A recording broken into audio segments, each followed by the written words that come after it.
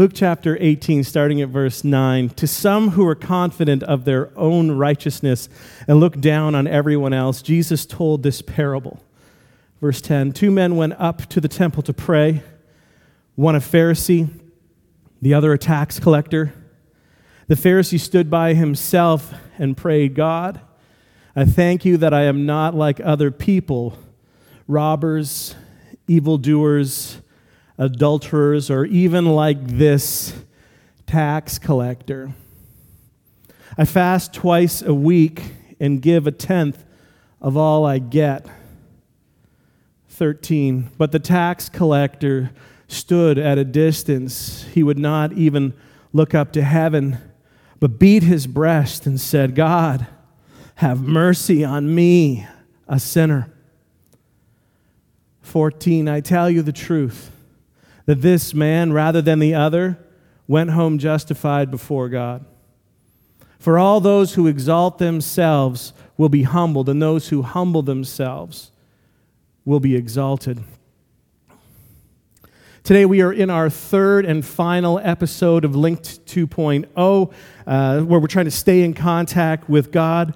We are learning what it means to pray without ceasing, to be in constant contact, how we might do that in different ways. And so we spent 2 episodes in what I call prayer school. We were learning about praying, learning about prayer techniques, different ways that you could do it, and seeing some of these in action through stories like Daniel and Paul and Silas. This episode going to be different than that. We're going to, unfortunately or fortunately, cut a little deeper today, a little bit more personal. There is a form of prayer, an essential element of prayer, and a position to live in a state of constant prayer, something that we need to get better at. Confession.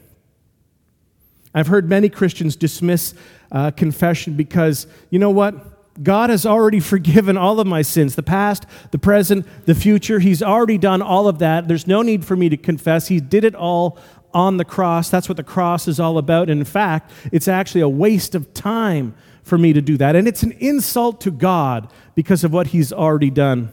Some even view confession as an attempt to earn God's forgiveness, that somehow the action that we take allows it to happen or causes it to happen, and therefore it diminishes the idea of grace. Other people say confession, it's illogical. If God already knows everything, then why do I have to tell Him my sins? He already knows. And all of these excuses suffer from 2 errors. The first one, perhaps the most clear, is they ignore the fact that Scripture plainly, repeatedly commands us to confess our sins to God and to each other. And secondly, they fundamentally misunderstand the purpose of confession. Because confession is not a magical incantation that I've done wrong, I say the magic words like sorry, and then somehow that forces God. It controls Him so that He has to release His mercy on me because of what I have said. And our mission of sin does not diminish His grace in any way. And obviously, our prayers never add to God's knowledge. It's always complete. 1 John 1:9. If we confess our sin, He is faithful and just and will forgive us our sins and purify us from all unrighteousness. That is a hope that we have, and we hang it specifically on a verse like that. To confess means to say the same thing, to agree with. So when we confess our sins, we are merely admitting what God already knows about us. We are not giving Him new information. We are agreeing with what is true about us. Therefore, the practice is commanded not for our benefit, not for His benefit, but for ours. That's important. We don't confess to make God feel better. We confess to be in right relationship. It benefits us. It doesn't give Him anything. And in this way, confession is a lot like the discipline of generosity. We are commanded repeatedly in Scripture to give of our time, our treasure, and our talent because God needs nothing We don't give it to him because he needs it. He's already got it. But because everything, the earth is the Lord's and everything in it. Because generosity transforms the heart of the one who gives. That's why we are involved in generosity. It's part of the process that God works to transform our heart and our mind. In the same way, confession is a vital means for God's likeness to grow in us. That we take the time to admit what is unlike God in our lives. It's a discipline, and it forces us to abandon that false self-image that we'd prefer to believe in, so that we must take the time to honestly tell the truth, gaze at our own self as we actually are, and we don't like to do that. The human capacity for self-deception is almost limitless. But it gives us a distorted perspective if we don't get there. So Adriel Sanchez, he said, true repentance hates sin. False repentance hates the consequences of sin. Yeah, I hate the consequences of sin. There's no doubt about that. Prayer masks. The way we come. Maybe you've been in a place and you've been talking to a person and you go back and forth with them, regular conversation, and then let's pray. And all of a sudden, your eyes are closed, your head is bowed, and there's a stranger in the room. Who is that person praying? It sounds nothing like the person I was just sitting with. The voice changes. The cadence is different. The tone is adjusted. The volume changes. Let's pray. It's breathier. People change when they get into that prayer kind of mode. But when we come to prayer, I would like you to think of it in this way. As you start prayer, what you're essentially saying is, as we go forward, I swear to tell the truth, the whole truth, and nothing but the truth, so help me God. Why are we so comfortable with lies? Not just the ones that come out and everybody hears, but the ones that we tell to ourselves. We're shading the truth. We're spinning the truth. Why? Why do we hide and pursue our desperate attempts to shield ourselves, all while damaging the relationships that we so earnestly want to grow? The ones that we want to deepen, the ones that we are depending on. Why do we lie in them when we know that it creates sickness in them? Psalm 32, starting with verse 1. Blessed is the one whose transgressions are forgiven, whose sins are covered. 2, blessed is the one whose sin the Lord does not count against him, and in whose spirit is no deceit. Verse 3. When I kept silent, my bones wasted away through my groaning all day long. 4, for day and night your hand was heavy on me. My strength was sapped as in the heat of summer. 5, then I acknowledged my sin to you and did not cover up my iniquity. I said, I will confess my transgressions to the Lord, and you forgave me. You forgave the guilt of my sin. And here's what we know. We have seen it. We know this. You've experienced it, probably many of you, for years. Many of the best known, most loved, most celebrated, famous Bible characters were scoundrels. Take King David as an example. Sure, he possessed some noble qualities. He was well known for some of those things, but he's also very well known as being a liar and an adulterer at best and a rapist at worst. He was also a scheming, conniving murderer.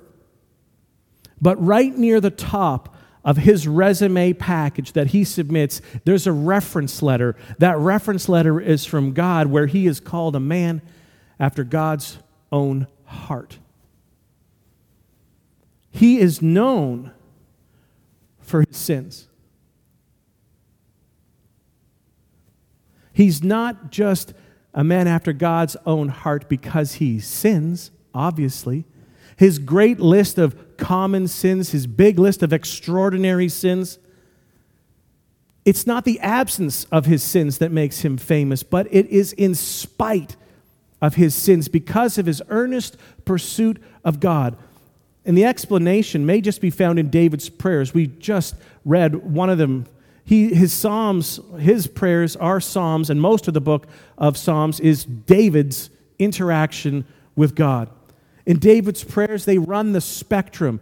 There are adoration psalms, wonder, glory, thank you so much. There's anger, God, how could you send judgment? There's contrition, I'm so sorry. I can't believe what I was involved in. And there's contempt. What you see, what we have recorded is David's prayers were profoundly human. They were uncomfortably honest, and if you go and read them now, there will be things that you say, I don't think I should say that. I don't think that that's godly to say what he said. I don't think that I should have those words coming out of my mouth. He expressed the truth about himself to God, the good, the bad, the ugly. It wasn't what he went saying to other people. This is what he said when he was in time with God. And that's got to be reassuring to all of us, especially any of us who are not perfect. And as we gather today at Church Online or Church on Main Street, it is important for you to remember that we are perfectly imperfect. There is not one of us, no, not one, who is not deeply in need of a Savior to save us, a God who could save us from our sins, because our sins, they are aplenty. There's further good news for all of those who are starting it into one, testing it out, maybe watching church online to see, wondering, could I actually be part of a church?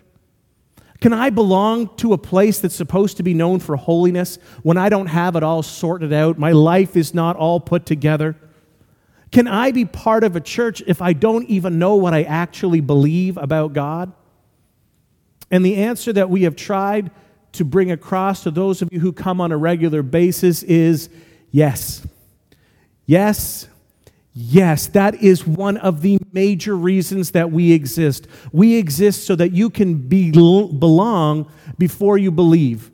That you can come in and you can join us on this road trip and earnest pursuit of Christ, where we are being brought together into one. We find hope and we find freedom in the love of Jesus. We would welcome you to come with us on that trip. We're not at the end. You can join us in process. And as you continue on this road trip, we will continue to increasingly challenge you to be bold, to take steps and then to take next steps that will move you along this pathway in pursuit of Jesus. The courage that it takes to abandon the pretense, to reveal ourselves truthfully to God, that is a mark of mature faith. That is the direction that we are heading. No more masks. For God, for others, we pick up masks. We play characters. We show people different things. Who would you like me to be? I can do that.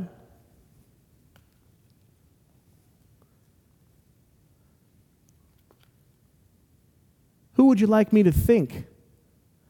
Who would I like you to think that I am? When I get up and I make my plan, when I get dressed, when I think about what I'm going to do and what I'm going to say and how I'm going to say it, who would you like to think that I am? And I can say, I can do it. And I can be the fervent faker. I can be the pious pretender. And I can be the happy hypocrite. I can do them all. I've learned and I've practiced how to put on a face.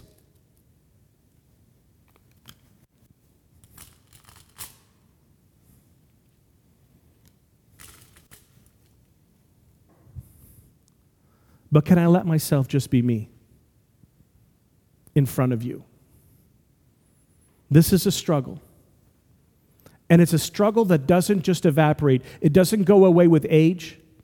It doesn't go away with the right Bible study.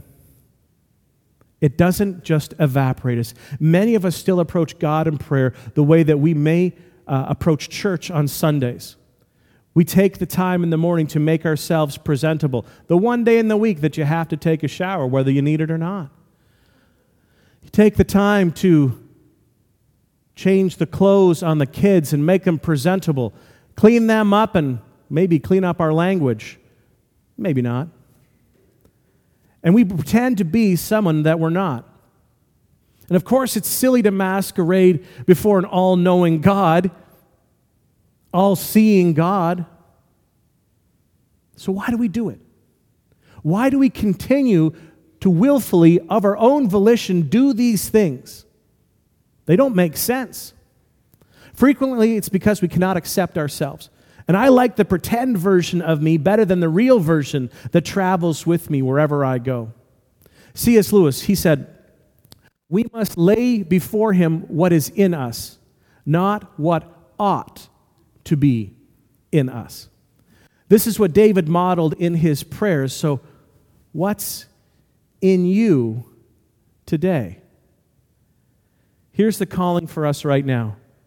From John chapter 4, starting at verse 23, "Yet a time is coming, and now has come, when the true worshipers will worship the Father in the Spirit and in truth. For they are the kind of worshipers that the Father seeks." 24, "God is Spirit, and his worshipers must worship in the Spirit and in truth." What we do at the other times is called hiding. Hiding our sin. Here's an important note for you. Hiding our sin will disrupt our prayers more than the sin itself. It requires actions and then further actions. Thankfully, more and more people in our society are looking for more and better examples. They're looking for models that they can adopt. They're looking for stories that inspire.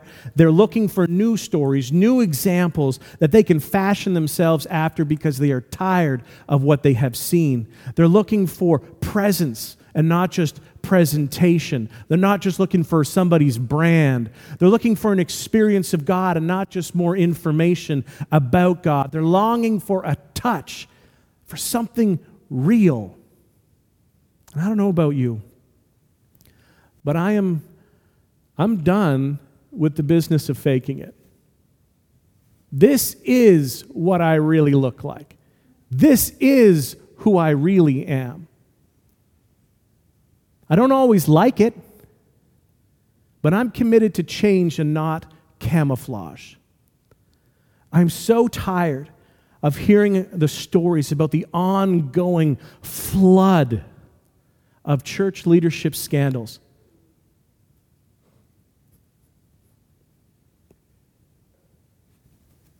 Just done with it. And if you think that it bothers you because you heard another story, I can assure you that it bothers me deeply. Now it's people that I know, brothers in the faith, sisters in the faith. It just brings about such a fatiguing ache. People who have been forced to hide and then get caught because they never learned how to be open and deal with things. I got no more tolerance for emotional abuse, for clergy abuse, for sexual abuse, and the general mistreatment of people that has come from within the church. So Sarah, she's gone downstairs now, but she's been leading us forward on a path to ensure that we are always well prepared through our plan to protect, our preemptive guide to care and to safety that for anyone who's going to be involved in any of our church programs. This kind of care costs money, it costs time, it costs people, and it's frustrating sometimes to deal with some of those complications when we could just do it like this and not be safe. But we are committed to loving people well. We're also committed to loving people wisely. And that's why I need to tell you about one of what I think is the greatest new developments from our family of churches, the Alliance. They have created and they have implemented a national strategy for dealing with any level of sexual misconduct that happens in or around Into One or in and around any of our other churches. There is now a link that has been set up on the very front page of our website. Could you show me what that link looks like? That will link you to our national director. It will not go through me. I do not have any power or influence to adjust the claims in it. I can't have the opportunity to simply turn a blind eye like has happened in so many other places. It's simply not an option, and I appreciate them doing this so much for your safety, for my safety, for the safety of all people who come in contact with us, and for the safety of the reputation of Jesus. I really am so glad that they have implemented this strategy and put it together. And together we go forward, learning that hiding our sins will disrupt our prayers more than the sin itself. Get that into your head. You're worried about that one thing, but it breaks the whole relationship, and it's an ongoing problem that we spiral deeper and deeper into. And thank goodness, but there is a rising desire in people for authenticity and transparency in our culture, even at the same time, or perhaps caused by, exacerbated by the lack, the decrease of public trust in our leaders and in our institutions. That continues to decline, and yet people long for it more.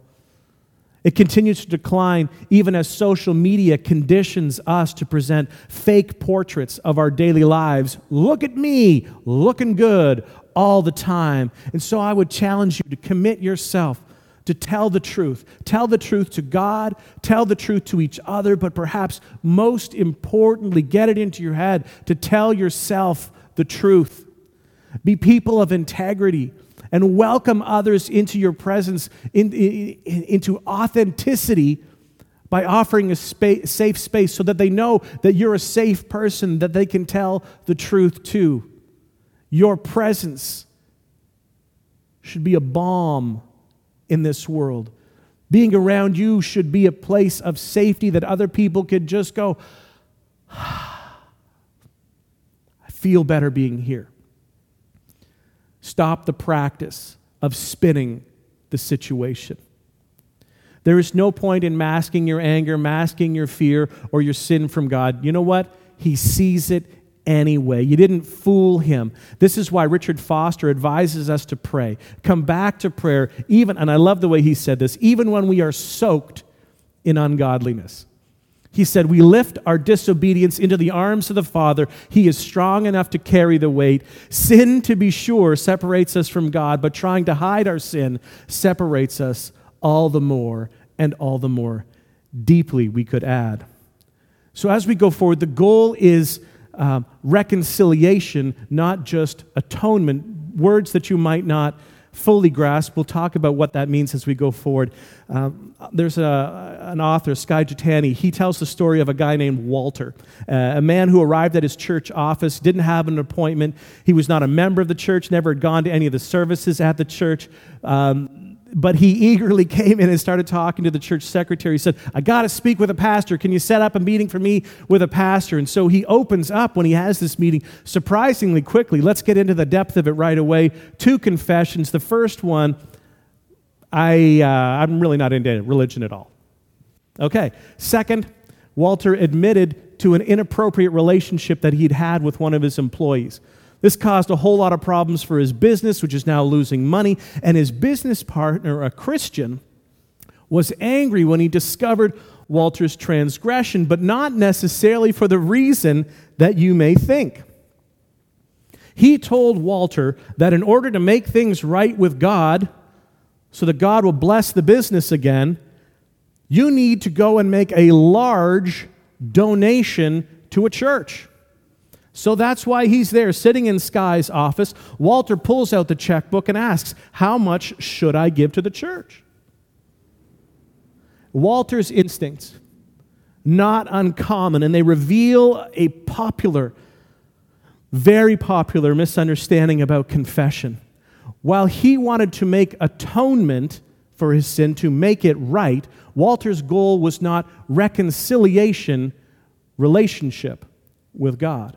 And ultimately, he simply wanted his business to thrive again. And his partner had convinced him that an offering for sin would appease God's anger. You can pay him off, and then he will go back and start blessing us again.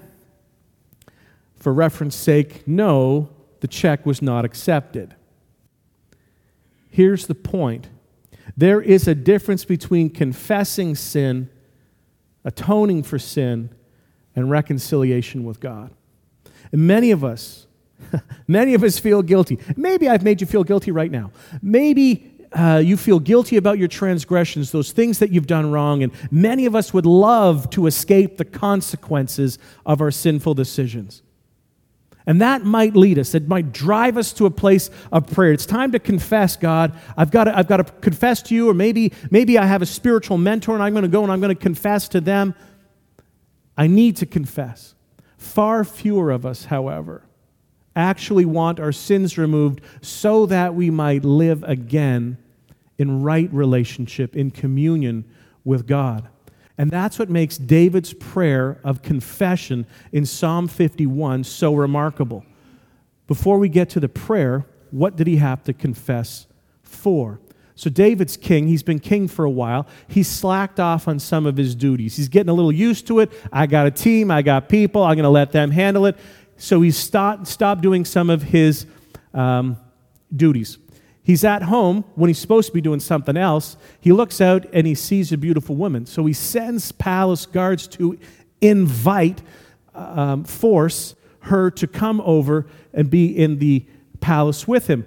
He then proceeds to have an illicit relationship. And this is where the language people don't like how you can describe it. Some say he commits adultery. Some say he rapes her. There's an incredible imbalance of power there when you have guards to bring someone to the king and say, hey, we're going to get together for a little bit. It turns out that because of that, Bathsheba's now pregnant. What do? Uriah, Bathsheba's husband, isn't at home.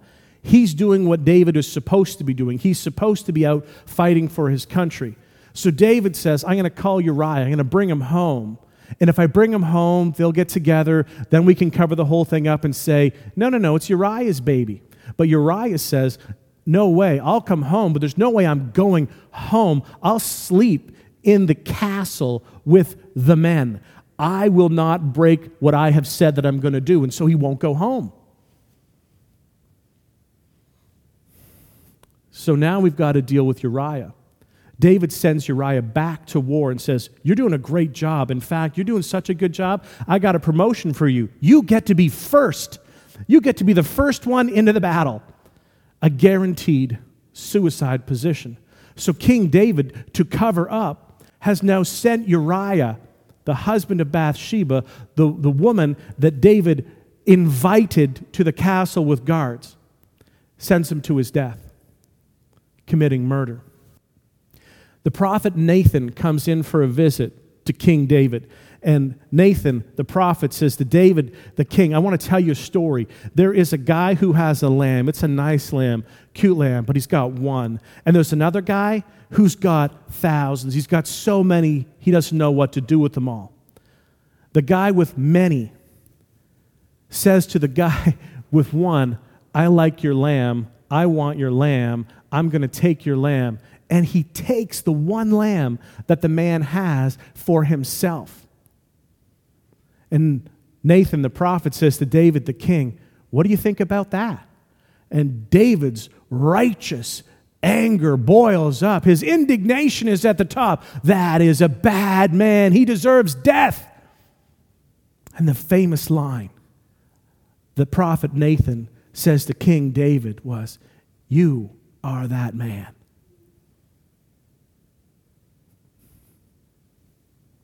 Understanding arrives for David. The feelings that he had of righteous indignation are good feelings. He is accurate in what he's feeling.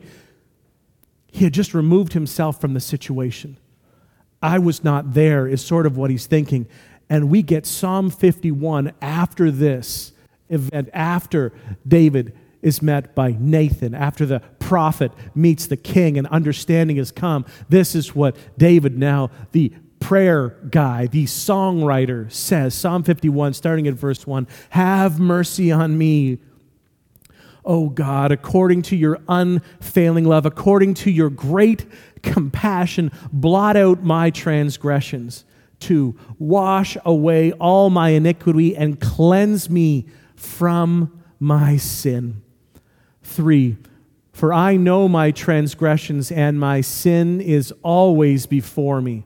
Jump down, verse 10. "Create in me a clean heart, O God, and renew a steadfast spirit within me." 11. "Do not cast me away from your presence or take your Holy Spirit from me." 12. "Restore to me the joy of your salvation and grant me a willing spirit to sustain me." 16. "You do not delight in sacrifice, or I would bring it. You do not take pleasure in burnt offerings." 17. "My sacrifice, O God, is a broken spirit. And a broken and a contrite heart you, God, will not despise." Like Walter, David wanted his sin removed. But David desired its removal for a very different reason than Walter. He wasn't merely interested in avoiding the unpleasant consequences of his behavior. David confessed so that he might be reconciled to God, reconciled with God, that the partnership that they had enjoyed would be restored. He was called a man after God's own heart. Not because he did not sin, but because David longed for God himself and not merely for God's blessings. Hebrews 12:1. "Therefore, since we are surrounded by such a great cloud of witnesses, let us throw off everything that hinders and the sin that so easily entangles. And let us run with perseverance the race marked out for us too, fixing our eyes on Jesus, the pioneer and perfecter of our faith, who for the joy set before him endured the cross, scorning its shame, and sat down at the right hand of the throne of God." He is to be the goal. He is our focus. That's where we're going. That's what we strive after. Like a runner runs a race. And therefore, yes, we ought to avoid sin, which acts like thorny vines tangled around our legs, preventing us from reaching Him, making it hard to run, hard to walk. My stride is impaired. I can't do it anymore. And confession is one of the ways that we cut those vines. But the reason we cut them is to draw nearer to God. That is where we are running. So Jesus isn't interested in people who merely appear clean on the outside. He wants to be cleaning us from the inside, a true transformation of our heart and our minds. And part of this process is for us admitting the ugly things that abide within us. They're in there, they rattle around. Some days they flare, some days they decrease, and to confess them to God in prayer. As Jesus taught, it isn't enough not to murder, taking an action. We are also called to not cultivate anger in our hearts, an attitude. A shallow beginning faith simply seeks to avoid bad behavior. I've got to stop doing that. I can't do that thing. That thing that you do, I can't do anymore. And so we hear phrases that used to be popular like, I don't smoke or chew or run with girls who do. I will avoid the bad. I don't go to see movies. I don't play cards. I don't drink the devil's drink. I don't smoke. These things, if I don't do them, I'm now godly. But a mature faith seeks to cultivate that which is good, that which is true and beautiful in the world. And failure to do the positive actions is not merely missing an opportunity to manifest God's kingdom on earth. It is also sin. And as we move closer to God, we should see a transformation away from sinful behavior. Yes, it should decrease. So if you thought of a graph coming across like this, your sinful behavior should go from lots to less. But it's not just a decrease in your sinful behavior that we should see. There should be an increase. So the bottom is decreasing. The top should be increasing. There should be an increasingly more and more in you and about you that smells like Jesus. It's not just less of bad. It should be more of good and less of bad. Galatians 5:16. So I say, walk by the Spirit, and you will not gratify the desires of the flesh. Verse 22, but the fruit of the Spirit is love, joy, peace, forbearance, kindness, goodness, faithfulness. 23, gentleness and self-control. And against such things there is no law. 24, those who belong to Christ Jesus have crucified the flesh with its passions and desires. 25, since we live by the Spirit, let us keep in step with the Spirit. What does the fragrance of Christ smell like? Well, it smells like the fruit of the Spirit. That's what should be around you, and not one of them, not two of them, but all of them. That is the fruit. It is not the fruits of the Spirit. It is the fruit. It is one fruit, and that one fruit is all those things together. This is what should be increasingly appearing in you, and part of the pathway to that is confession. So let me conclude with a prayer written by a guy named Charlie Peacock. See if this prayer brings a voice to some of your inner thoughts, your inner feelings, some of those things that you hide inside. See if you can find that his words are your words, or words that you would like to be able to pray yourself. I keep trying to find a life on my own, apart from you. I'm the king of excuses. I've got one for every selfish thing I do. What's going on inside of me? I despise my own behavior. This only serves to confirm my suspicions that I'm still a man in need of a Savior. The disease of self runs through my blood. It's a cancer, fatal to my soul. Every attempt on my behalf has failed to bring this sickness under control. I want to be in the light, as you are in the light. I want to shine like the stars in the heavens. O Lord, be my light and be my salvation. All I want is to be in the light of love, and all I want is to be in the light. Kind Father, as we go forward into this week, you are called the light of the world, and it is my desire, and I pray that it is our desire that we would walk in that light, that we would stay in that light, we would remain close to you, proximate well, that the partnership with you would deeply influence how we were able to live. I pray that you would give us the gift of confession, that we would be finding release, that we would find hope in the ability to release these things, to be honest with ourselves, to be honest with you, to be honest with people around you, around us. Continue to speak into our lives, that we might also create a space where we are that would cause other people to feel safe, to feel loved, to feel like they can, in fact, belong and be safe and be an approach of Jesus. Speak to us today that you might speak through us later. God, we long for your light to animate us, to illuminate us, to make us shine in a dark place. Clear the vines from our feet that we might run and not grow weary, that we might run and not trip. We might run and not stumble in our earnest pursuit of you. Thanks for your patience. Thanks for your grace. Thanks for your mercy, Lord Jesus. Amen.